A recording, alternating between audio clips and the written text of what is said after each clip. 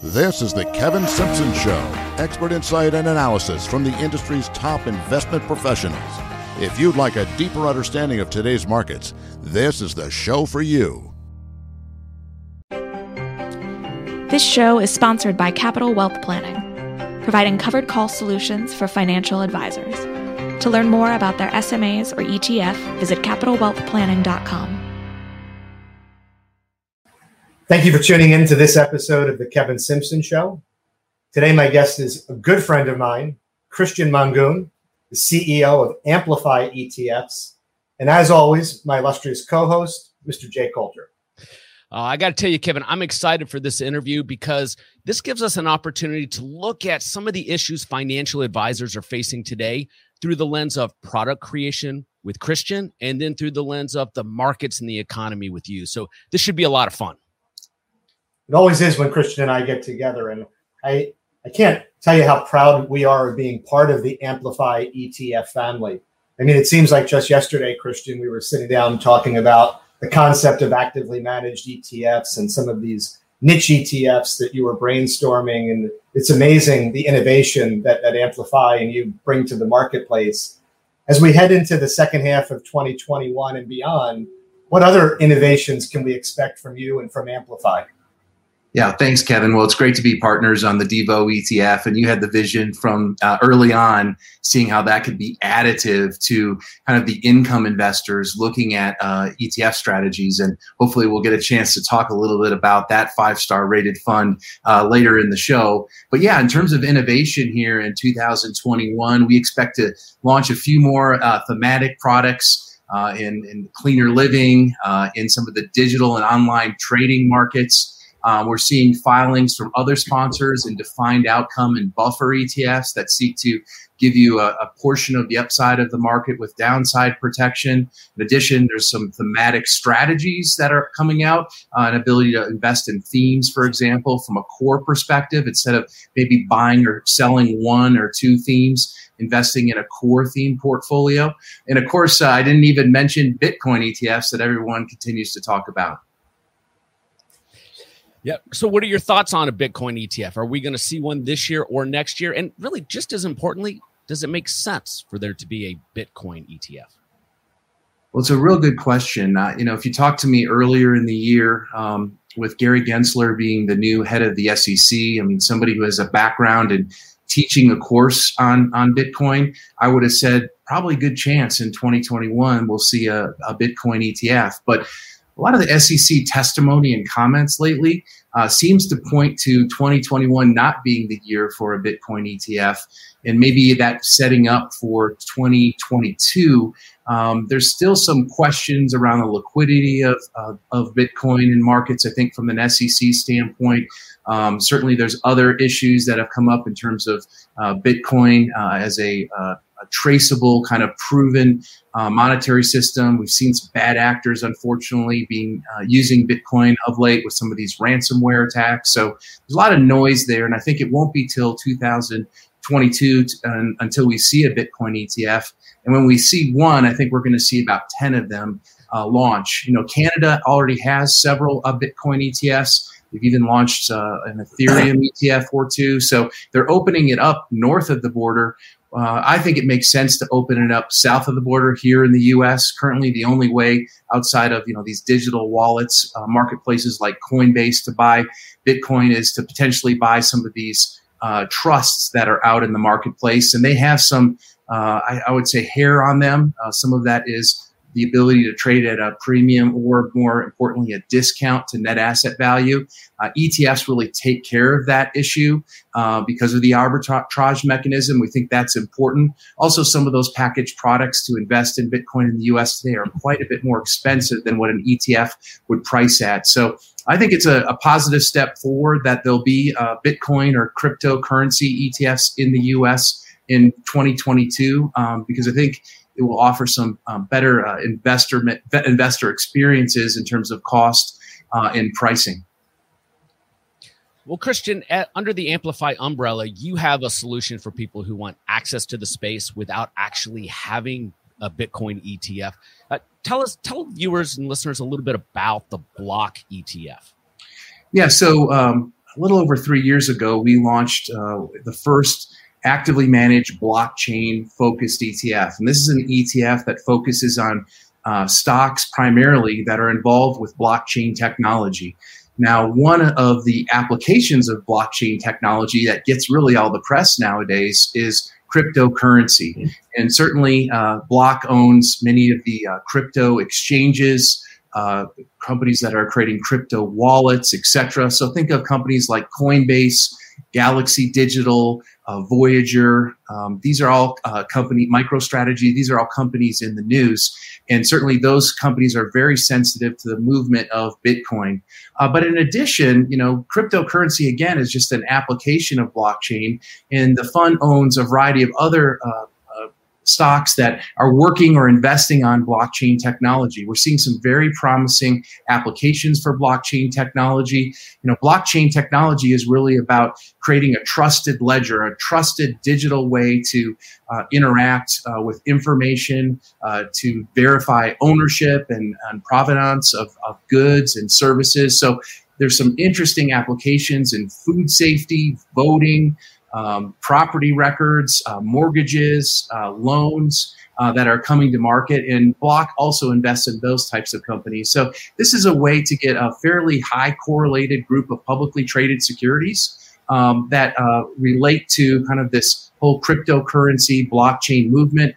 Block is a 5-star rated Morningstar fund and has about a 0.7 correlation to a Bitcoin. So something unique and really additive, we think, to core portfolios. This shouldn't be a core holding. It's really an explore holding or something that can complement a high quality core portfolio, similar to like our Devo ETF that we work on with CWP. Excellent. So when Kevin and I prep for these interviews, one topic that comes up every single show is inflation. I want to play you a clip from Jeff Sott, who was on the show earlier this year, and share his thoughts on inflation. And then we'd love to get your take. We decided that as long as the employment situation is a little sketchy, that we don't need to worry about inflation. And if we don't need to worry about inflation, we don't need to worry about interest rates going up dramatically. So, Christian, it's the hottest topic of the day. What are your thoughts on inflation, and more importantly, how advisors should think about it as they construct portfolios? Sure. Well, I think, inflation is a risk. We're filming this on a day where CPI came in a lot higher than people expected. And I think two interesting ways of combating it, and they're different ways and diverse ways, are the following. One is when you own a high quality blue chip portfolio like the Devo ETF, these companies have pricing power. They didn't become blue chip high quality companies without setting themselves apart for a long period of time. And oftentimes in an inflationary environment, they're going to be able to pass through, we believe, pricing on their goods and services to the consumer. Why? Because they're the gold standard in their industry. So I think that's one way to think about inflation from an investment standpoint. Another way is potentially to look at some of these unique themes that really are moved based on different dynamics than interest rates or inflation.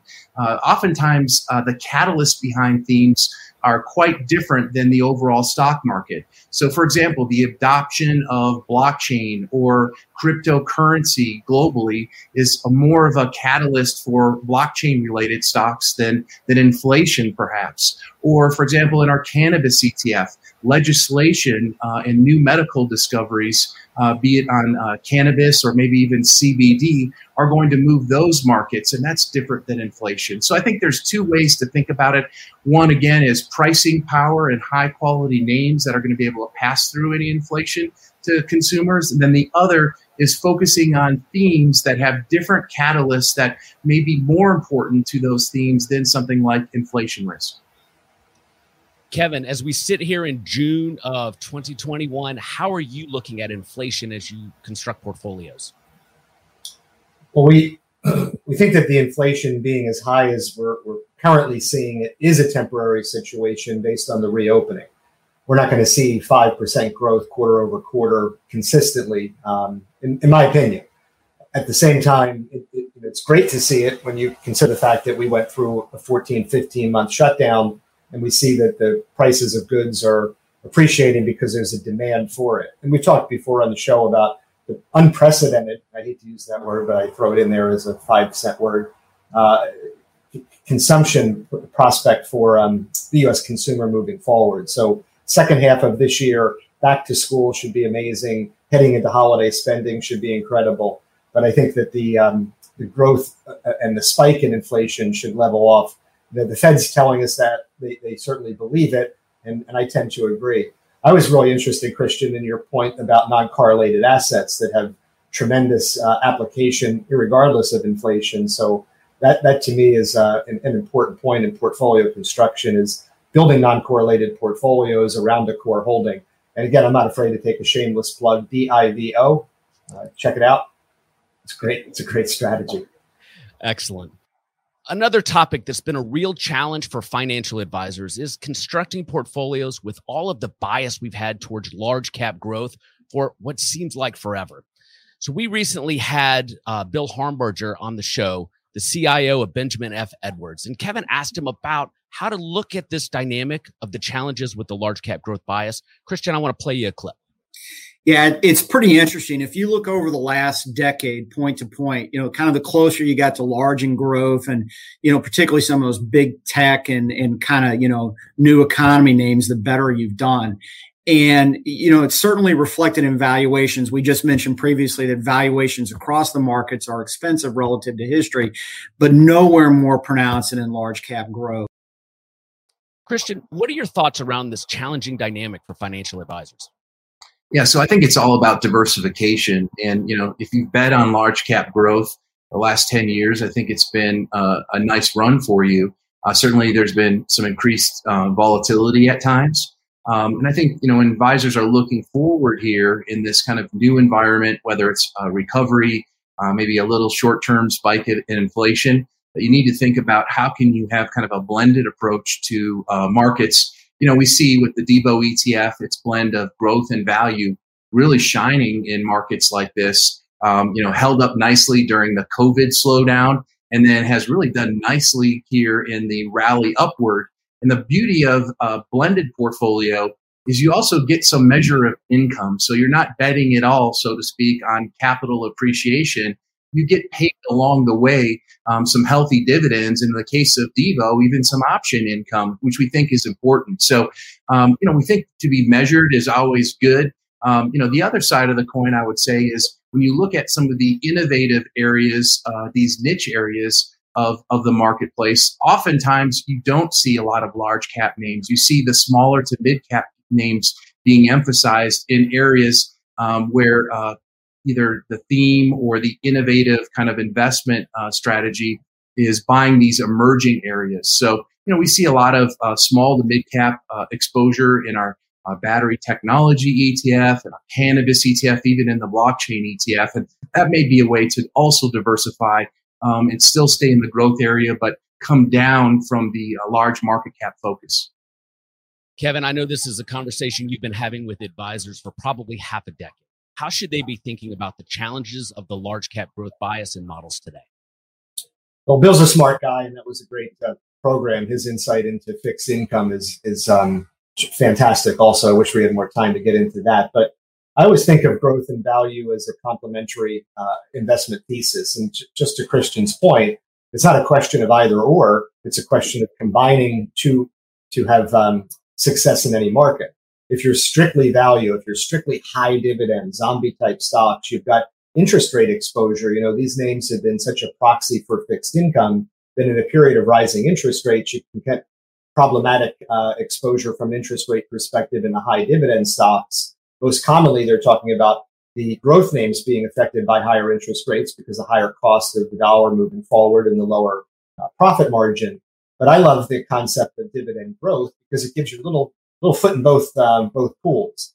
We run a strategy that has an emphasis on dividends for sure, but by nature of a rising dividend portfolio, you can also have some growth names in there, which I think gives you the benefit of both sides of the coin. Excellent. A recent guest on the show was Lenore Hawkins, chief macroeconomist at Tematica Research, and Kevin and I had an opportunity to ask her about the implications of potentially higher corporate taxes, which has kind of been hanging over portfolio construction I want to play a clip from that interview for you, Christian, and then get your thoughts. Well, margins aren't going to get better. Not when you're going to be raising the corporate tax rate, which is it's a bit complicated for me to wrap my head around, because it seems like you're driving with your foot on the brake. Right? We're doing all the stimulus spending from the government, and then you're going to turn around and take more money out of the economy.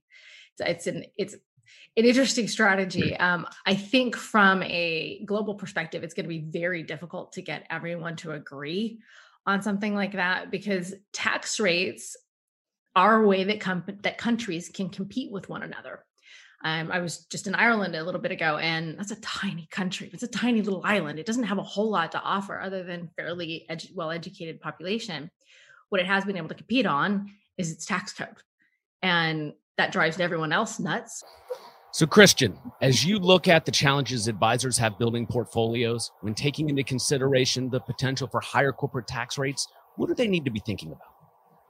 Well, taxes are always a big consideration. And, unfortunately, over the last maybe 7 or 8 years, tax rates haven't been as much of a front and center issue, but it appears based off kind of the spending that's going to be happening in the country that there will be more of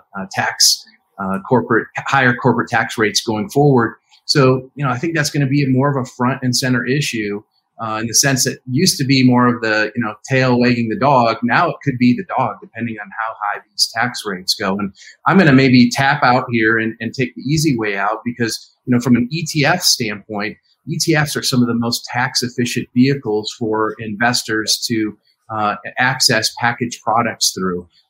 Due to the creation and redemption process and some of the ability to do in-kind redemptions, ETFs really can minimize the ultimate tax impact for investors. So ultimately, I think this is very bullish for the ETF vehicle relative to some of the other packaged products that are out there. And, it kind of turbocharges some of these investment strategies. If you can take an investment strategy and kind of wrap it into the ETF side, if we get into this higher tax rate environment, we should see some nice advantages from a tax efficient vehicle like the ETF. Especially if you have higher taxes on capital gains, right, Christian? That's right.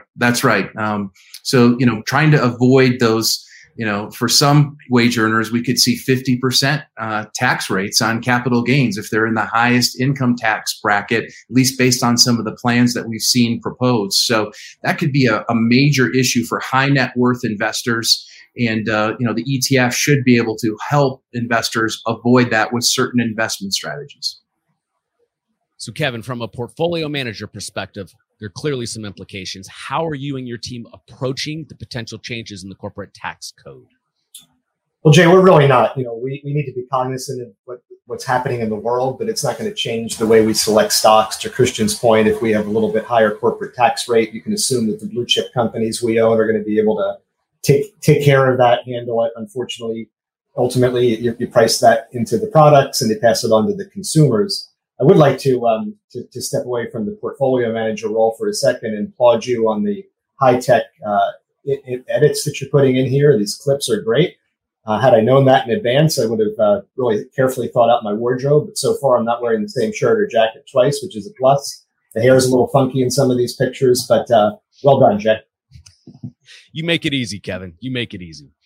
All right, so as we wrap this up, I'd be remiss if I didn't ask you, Christian, about the state of income-producing ETFs today. Obviously, at Capital Wealth Planning, we have a high focus on dividend-producing securities and ETFs. What do you see in the marketplace today, Christian? Yeah, so we've seen more of a tilt in 2021 to access kind of these more blue chip dividend ETFs than really the last few years combined.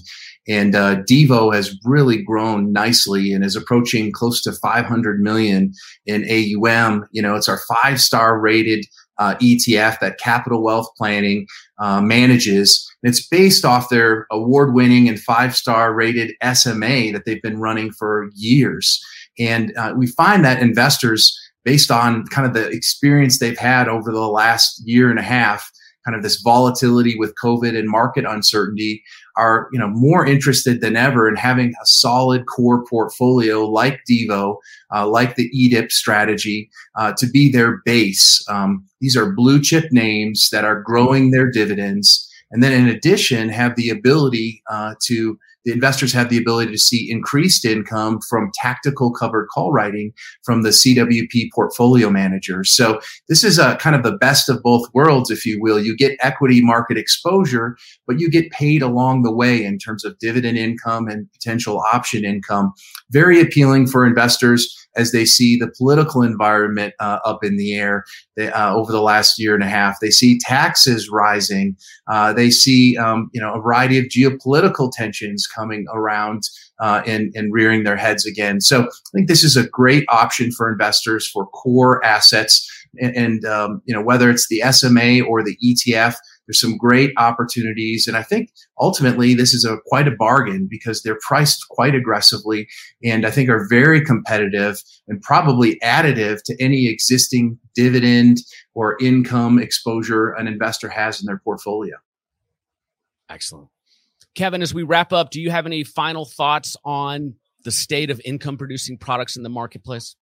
No, I feel like we should pay Christian in Bitcoin for that amazing plug. I couldn't have said it better myself. And the truth is, Christian and I have been friends for a really long time. And to see these things come to fruition is just so exciting. We started the show by saying we couldn't be more proud to be partnered with Amplify. And I want to end the show on that note. They are a phenomenal, innovative company. They gained success with an ETF called iBuy that I'm sure is the number one ETF on the street in terms of internet and just phenomenal niche investing in that space. The performance has knocked it out of the park. And what we're seeing so many of financial advisors doing is finding capital wealth planning and learning about us through the relationships with Amplify. And as we see Devo become a core component and then the satellite niche offerings around it, I mean, I think the sky's the limit. We're just at the tip of the iceberg in terms of what we're going to do together. And again, not just a good friend, but a tremendous partner. And we couldn't be happier. Kevin, thanks for the kind words. I appreciate it. Appreciate your partnership. And boy, you guys have hit it out of the park as a portfolio manager in Devo, as well as certainly EDIP. And Jay, good to see you as well. Thanks for having me on. I appreciate both of you guys. And congratulations on the success of the show. It continues to grow and grow the audience, every week. And I'm not only a guest, but I watch it on YouTube. So if you're watching, make sure you hit that subscribe button, YouTube users, because it helps out the show.